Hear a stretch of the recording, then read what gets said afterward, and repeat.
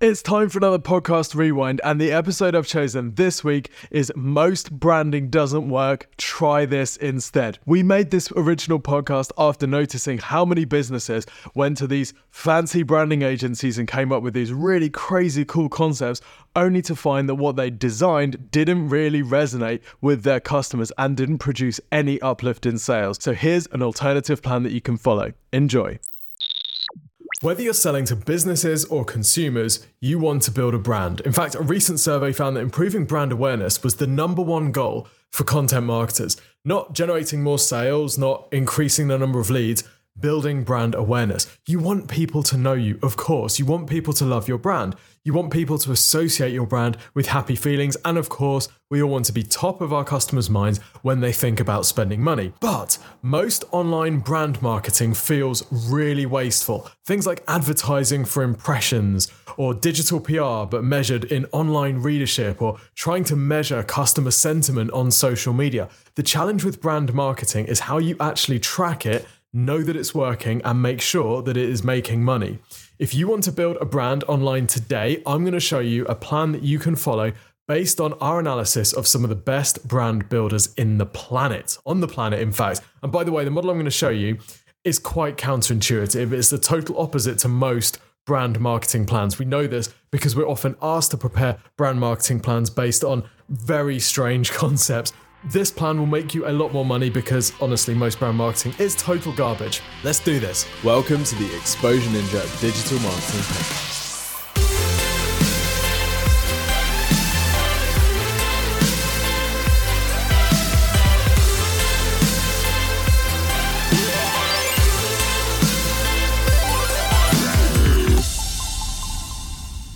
Welcome to the Exposure Ninja Digital Marketing Podcast. My name is Tim Cameron Kitchen. I'm CEO at Exposure Ninja. We're a digital marketing agency. We help our leads and clients get more sales from their websites, and that includes building their brands. That's exactly what this podcast is here to help you do as well. Get more leads and sales from your website. But we're not going to be talking so specifically about the sort of direct response strategies that we usually use.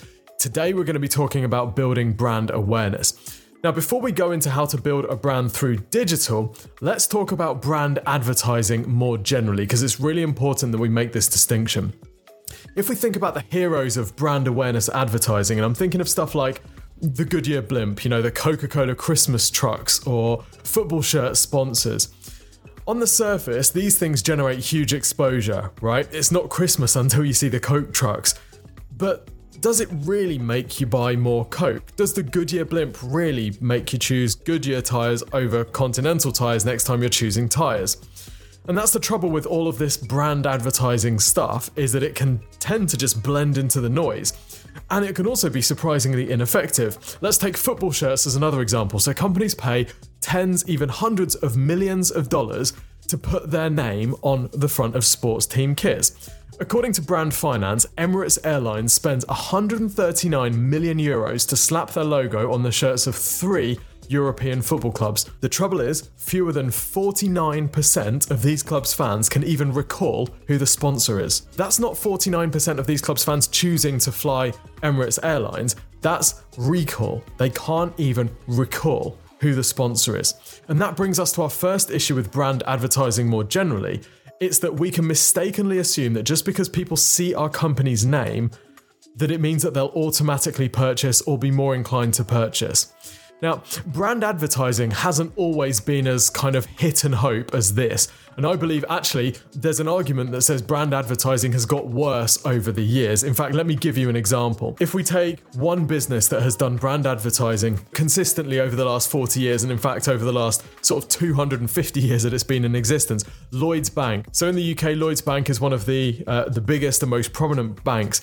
And in the 1980s, they would run ads in newspapers which would list the benefits of their banking. By the way, if you want to see the examples of all of these ads, then you can go on our YouTube channel and you can see the video version of this where I actually show you the ads. But I've got an example in front of me in an ad that Lloyds was running in the 80s in a magazine. And it's brand advertising because it's talking about Lloyds Bank, it's clearly communicating, there isn't necessarily a call to action to drive you to do anything. but it's very different to the sort of brand advertising we see today. The headline is, "Only Lloyds Bank offers new students all these benefits." And then it lists a whole bunch of benefits, stuff like 35% off The Economist, choice of a half-price student rail card or a £5 book token. So this is benefits-driven copy, and Lloyds Bank has identified that it wants to sign up students because people very rarely change their bank. So if it can get people at the student time, then you've got a good chance of keeping them for life and getting the other the other purchases that people make through their banks. So that's where Lloyds was at with its brand advertising in the 1980s. Now in the 1990s, the increased prominence of TV advertising, Lloyds has gone onto TV and they've got some ads involving prominent well-known actor at the time, and the actor is meeting a Lloyds Bank representative and they're talking about the benefits of Lloyds. Someone's even mentioned in the comments on YouTube a bank advert that advertises its service rather than the dreadful vanity spectacles we get today. They're a step ahead, but they're absolutely spot on. So this ad is using the credibility of the actor to build credibility with Lloyds, and it's talking about the benefits and all that type of stuff. So that was the 1990s. Now by the 2010s, Lloyds wasn't taking this approach anymore. They had magazine ads that were colourful, and we're looking at one that says, "Getting Britain's savers closer to their dreams." And that's really it for copy. There's a small piece of copy that says, "We help 6 million people save what they've always dreamed of. How can we help you?" But there's no specific benefits about Lloyds at all. There's a picture of two people in a hot air balloon, and that's it. So we've lost the USPs, we've lost the benefits of banking with Lloyds, and we've just got a very broad message of getting Britain's savers closer to their dreams. You've got no idea what sort of business this could be referring to at all. Then eventually, Lloyds brand advertising goes beyond, USPs, beyond implied benefits, just a pure farce, where we have the famous Buy Your Side ads. These are beautiful cinematic ads showing these galloping horses galloping through towns and villages and factories. And eventually these galloping horses are galloping on the beach and there's children running around. And, there is absolutely no connection with the bank. I think the connection that they're trying to make is that the bank is stable and it's been here through time, and that is represented by the horse. But there is absolutely no reason. Presumably, customers who loved horses at the beach ditched their savings accounts at rival banks en masse and went to sign up for new accounts. That's the only thing I can imagine that Lloyds were hoping here, because as an exercise to convince people to switch banks, which is a very difficult thing to do, it's completely pointless. And in fact, if we look at the total global value of assets by Lloyds Banking Group since 2010, since they started aborting their sensible advertising approach, it's just a story of decline, okay? And this is how brand advertising has sort of gone over the last 20, 30 years. It's gone from here's our brand and here's why you should buy from us, to here's our brand and here's a celebrity that uses us and this is why, to here's our brand and horses, right? And it's utter garbage. So that's my first exhibit in the case that brand advertising has got significantly more rubbish over the last decade. I've got another exhibit for you. Now, one of my advertising heroes is David Ogilvy. David Ogilvy started an ad agency which he creatively called Ogilvy. And when David started Ogilvy, its ads were primarily like print ads, so they'd be in magazines and newspapers. And there's an example in the video, you might know it. It's a Rolls-Royce ad, and the headline is, "At 60 miles an hour, the loudest noise in this new Rolls-Royce comes from the electric clock." And this is a fantastic brand building ad. It starts immediately with a benefit, i.e. this is an extremely quiet car at what was then a high speed. The ad goes on, it's about 50% image, beautiful car, and then 50% copy. And this copy is itemized, so there's numbers, and then each number, there's 13 different numbers, and they're each talking about a specific benefit. Let me just read you one of them. Number 2, every Rolls-Royce engine is run for 7 hours at full throttle before installation, and each car is test-driven for hundreds of miles over varying road surfaces. So this is a brand advert in that it's not trying to make you buy a Rolls-Royce right there and then. It's not a direct response advert. But what it's not doing is it's not just showing a picture of a Rolls-Royce and there's just a little Rolls-Royce logo and it's hoping that you make the connection, right? This isn't just horses. This is, here are 13 different reasons why this is a fantastic car. And it's very readable copy. Even if you're not in the market for a Rolls-Royce, you read this and you think, okay, fantastic. I now have a picture of Rolls-Royce being very well made and, an incredible product. Now, this stuff doesn't happen by accident, and Ogilvy spent 3 weeks researching this ad, talking to Rolls-Royce engineers, visiting the factory, and understanding the target customer. He was obsessed with nailing the message to compel that customer to purchase when the time was right, okay? Obviously, because making the consumer want to purchase is kind of the point, brand advertising or not, right? Well, maybe not, because today if we look at what the Ogilvy agency produces, their focus is clearly more on winning Cannes awards by shocking people than actually selling products. For example, one of their best known campaigns, best known in the ad industry, not necessarily by consumers, is the Moldy Whopper. And this is it's like a video of a Burger King Whopper going moldy, and it is disgusting, right? You see this thing gradually going moldy, and then in their billboard ads and stuff, they have just pictures of the moldy Whopper. And the reason that this is supposed to compel you to purchase a Whopper is that there are no artificial preservatives in the Whopper. Now, the trouble is they're not comparing this to anything. So this isn't like a Big Mac versus a Whopper and the Whopper's going moldy and the Big Mac isn't. The other problem with this is that it looks absolutely freaking disgusting. So our association now, and I've been trying this out with people, saying, do you want this? And they say, no, our association is now with the mold. It looks absolutely disgusting. I'm imagining that inside my stomach, rotting. That is horrible. But that's not what Ogilvy cares about. They did not spend 3 weeks researching this and understanding what goes into the Whopper and what compels people to purchase. What they would have done is thought, how can we win awards? How can we be most creative, most shocking? And then that is the motivation for these ads, which is why they're so freaking weird. Another example from Ogilvy Philippines. This is a picture of two people and they are sort of hugging, they're naked, and one of them is covered in soap, right? I know what you're thinking already, great, I know clearly what this product is for. Their tagline on the ad is, do you know where this soap was used? Okay, so what do you think it's selling? Right, well, it is selling soap. And then there's a little logo or a little picture of the product in the bottom in like 2-point invisible, which says Master Zero Facial Scrub. So I will leave you to judge how effective this would be at compelling you to immediately leave your long-term soap brand and go and buy this new soap. A picture of two people naked, cuddling each other, one's covered in soap, and it says, do you know where that soap was used? Now, creative, yes. Shocking, yes. It's a pattern interrupt. It gets us to stop and look at the ad. But compelling someone to buy? I tested this on my wife. I was like, babes, what product is this for? She couldn't even, looking at the ad, she couldn't work out what the product was for. She used to work, by the way, in marketing at Sara Lee. So she has an FMCG marketing background. She couldn't even work out what the product was being advertised. This is where brand advertising has got to. This stuff is created to win awards and make marketing teams feel clever. But the link between brand advertising and generating sales has got lost. So where does that leave us with today?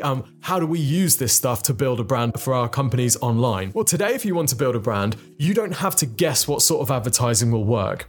Back in the days of Ogilvy, they had to take a punt. They had to try and work out what is going to work. They had to write the Rolls-Royce ad. They spent the 3 weeks researching before they could test it and figure out if it was going to drive sales. Well, today they don't need to do that. And us marketers, we have data. We can track every click. We can track conversions. We can track view-through conversions. We can see how long people are watching our videos. We can track our impressions. We can see what works and we can do more of it. And we can see what doesn't and we can do less of it. So cut the horses out. This is why digital advertising spending has gone up. Digital is primarily direct response rather than brand advertising, whilst TV advertising has broadly stayed flat. TV advertising mainly being brand advertising. So, okay, we know digital is trending up. What has this got to do with building a brand? Well, what I'm showing you today is that by combining the best of old school brand building advertising, so not the moldy Whopper, the Rolls Royce, not the horses galloping through the water, the why students choose Lloyd's TSB, we can take those brand building principles and apply them online.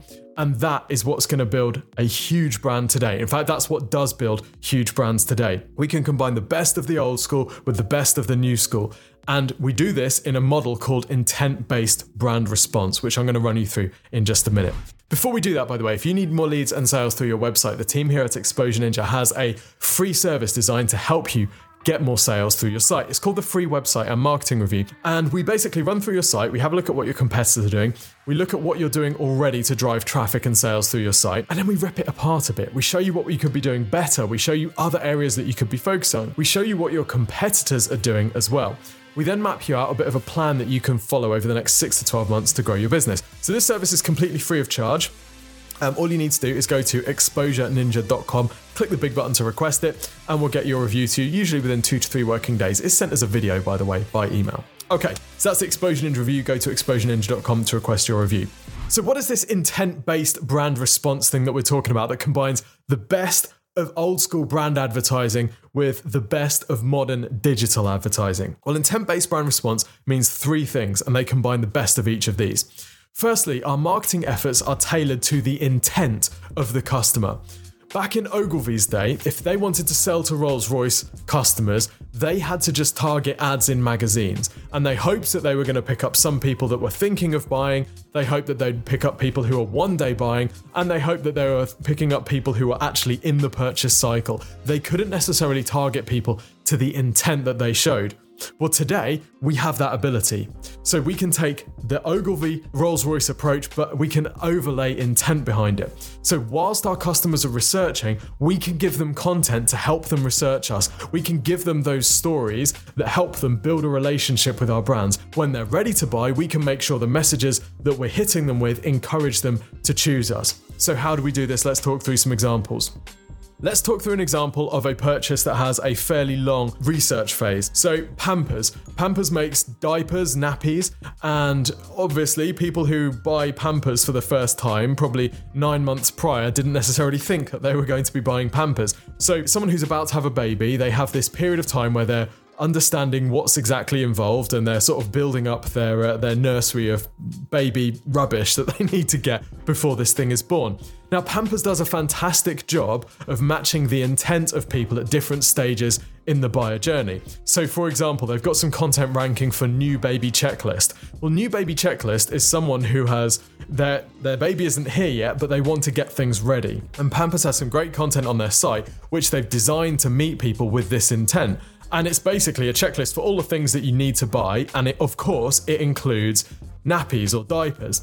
So there's a direct response component because you can sign up for their service and download the checklist and they'll let you know when the baby's going to be ready and all this stuff. But there's also a brand building piece here because they want to be the one who educates you about this journey that you're going on. They want to set the narrative, which means they assume a position of authority. This is incredible brand building work, but it's done in a very savvy digital marketing way by ranking content that answers people's questions. And they don't stop here. This isn't just an SEO play. They've got all sorts of marketing tools which they use. So for example, there's a sleep coach that they have, which helps you get your baby sleeping through the night or helps you get better sleep or whatever. And this is an app that you can download, and it's designed obviously for parents who are going to be the Pampers customer, but it's a brand building thing. They want to associate Pampers with raising a child successfully, and of course they want the first party data so they can advertise to you.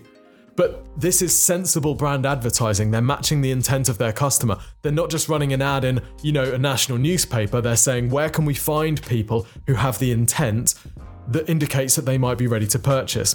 They've also got a whole range of different tools for pregnancy, like childbirth education classes, pregnancy due date calculator, follow my pregnancy notifier, baby birthday facts, baby name generators. So they've built all of this digital content which is designed to be really useful to people in the buying cycle. And of course, inbuilt into all of it is benefits-driven copy about Pampers. So in their guide to choosing nappies, for example, they're explaining the different types of nappies or diapers that you can buy. And of course, all of these are different ranges within Pampers. So they're educating you, but they're educating you in their way. Really smart. So that's the first element of intent-based brand response, is that we have to be focusing on the consumer intent, and we have to be making content and adverts that match their intent as they move through the buyer journey. And by the way, if this seems a bit conceptual, don't worry, I'm going to break this down into a step-by-step approach that you can run through towards the end.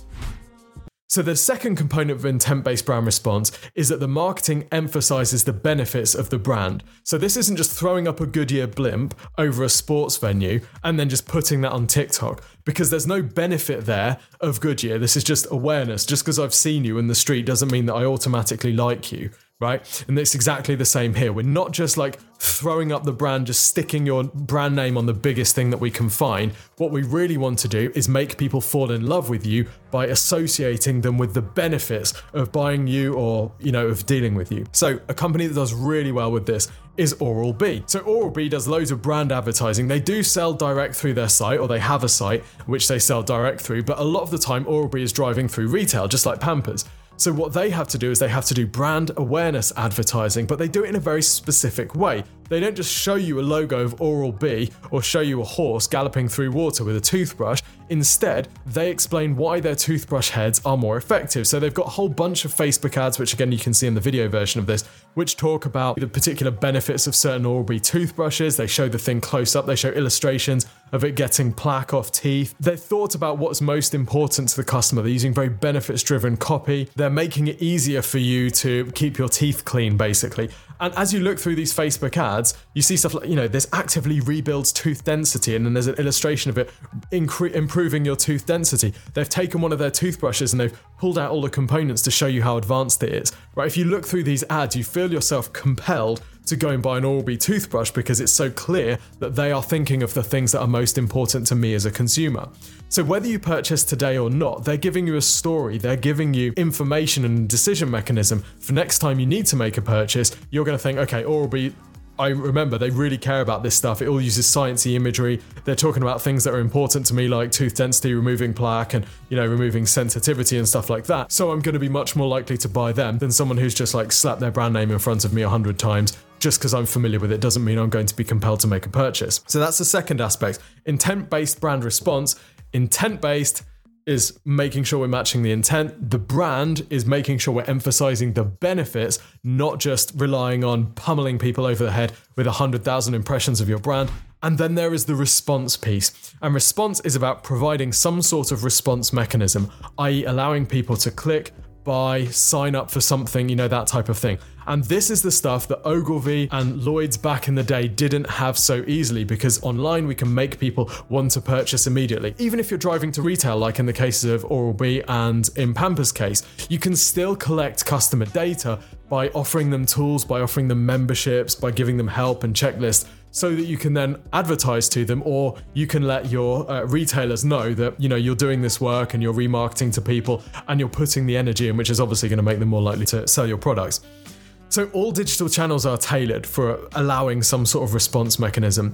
Don't make people hunt. Every example that we've looked at today has some sort of call to action. And of course, if you can have a call to action, then you obviously should. It allows you to monitor how effective each of your brand messages is, if nothing else, because you can see what motivates people to buy. Now, some of the fastest growing businesses today have utilized this hybrid intent-based brand response approach. For example, Gymshark, Lounge Underwear, all these direct-to-consumer brands, they are influencer native. Their entire marketing strategy was built around influencer marketing, using social influencers to provide the ad creative and the distribution. So this is the brand awareness. This is the intent, because they know, Gymshark, for example, they know that people who are into fitness are following fitness influencers. So that's how Gymshark gets in front of people with intent. That you'll then notice that a lot of the focus of these ads is about the features of the product, why you should buy a particular seamless garment, or something has been engineered to make you look a certain way, for example. That's the brand component. And then response, often these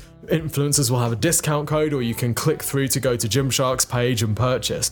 So they're using this exact approach. They'll also have things like influencer collabs, where they work closely with an influencer, which allows them to directly track the influence that particular influencer has, because they can see how well their collection is doing. On the B2B side, companies like HubSpot, they use video ads to showcase the features of their software, and they use direct response techniques to collect interested prospects and give them things like downloadable guides and free trials. So they're doing the brand stuff in that they're running video ads, but they're doing it in a savvy way. They're not just like, HubSpot makes you better. They're saying HubSpot is well designed, people are actually going to use it, here's how the thing works, like here are benefits versus your current situation. But then they've got this intent piece where they're also running full funnel search marketing. So if you search for something like best CRM for small businesses, you'll see that HubSpot is ranking for that. HubSpot has some pay-per-click ads for that. They're targeting the funnel, right? So this isn't just slap the name HubSpot on the side of some massive train. This is very targeted at what people are looking for at different stages of the funnel and hitting them with specific features and benefits. So it builds brand whilst generating sales, which is what we're really after. Okay, So how do we actually do this? How do you actually implement this? Well, there are 4 stages to intent-based brand response and building a campaign. The first is customer journey research. How do people decide what to buy, what you're selling? Where do they go to carry out the research, and what's most important to them? You need to break your customer journey or journeys into multiple steps. For example, our agency Exposure Ninja. We know that marketing managers start researching a particular aspect of digital marketing. They might do this on YouTube or Google or Amazon. Now, we have content that we have ranked on all of these different locations. They'll find something from Exposure Ninja on YouTube, on Google, or on Amazon. We then have the response device. This is the free website and marketing review, which I've already mentioned. They then have a consultation with their team about their goals. We see if we can help them and they may become a client.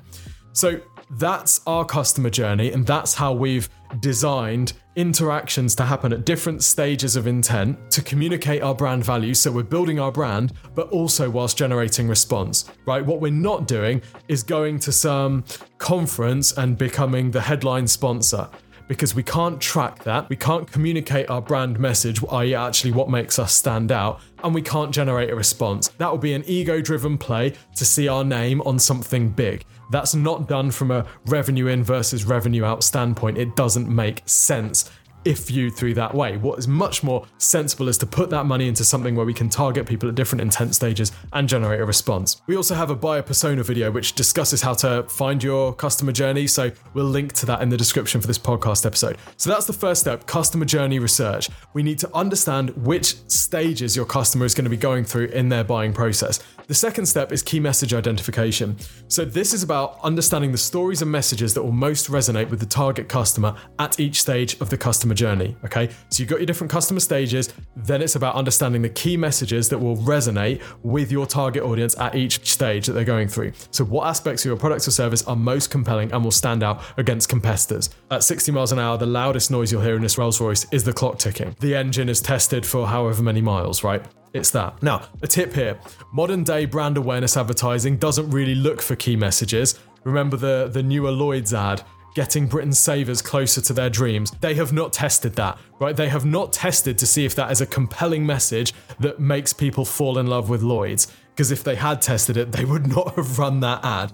Okay, so most modern brand advertising just relies on awareness. It just relies on reps, visibility. And by the way, ad agencies that love this type of stuff, they're happy to sell that because it's untrackable. So you can't prove that it does work, but you also can't prove that it doesn't work. That's why there's so much of this garbage. Also, TV, newspaper, they're happy to sell these types of ads because, again, they're not trackable. So you can't turn off your TV advertising because it doesn't work, because you've just shown 6 million people some galloping horses through the sea. Well, how do you know that's not working, right? How do you know it's not working? It might be not. Nobody has any idea. So rather than just being aware, we want prospects to desire what we're selling. So you can use compelling stories and you can give potential customers clear, compelling reasons for purchasing. And by doing this, we can increase the effectiveness of our marketing. Dyson is a fantastic example of a brand that does this. If you've seen any Dyson ads, you'll notice that they are always talking about the benefit of the product.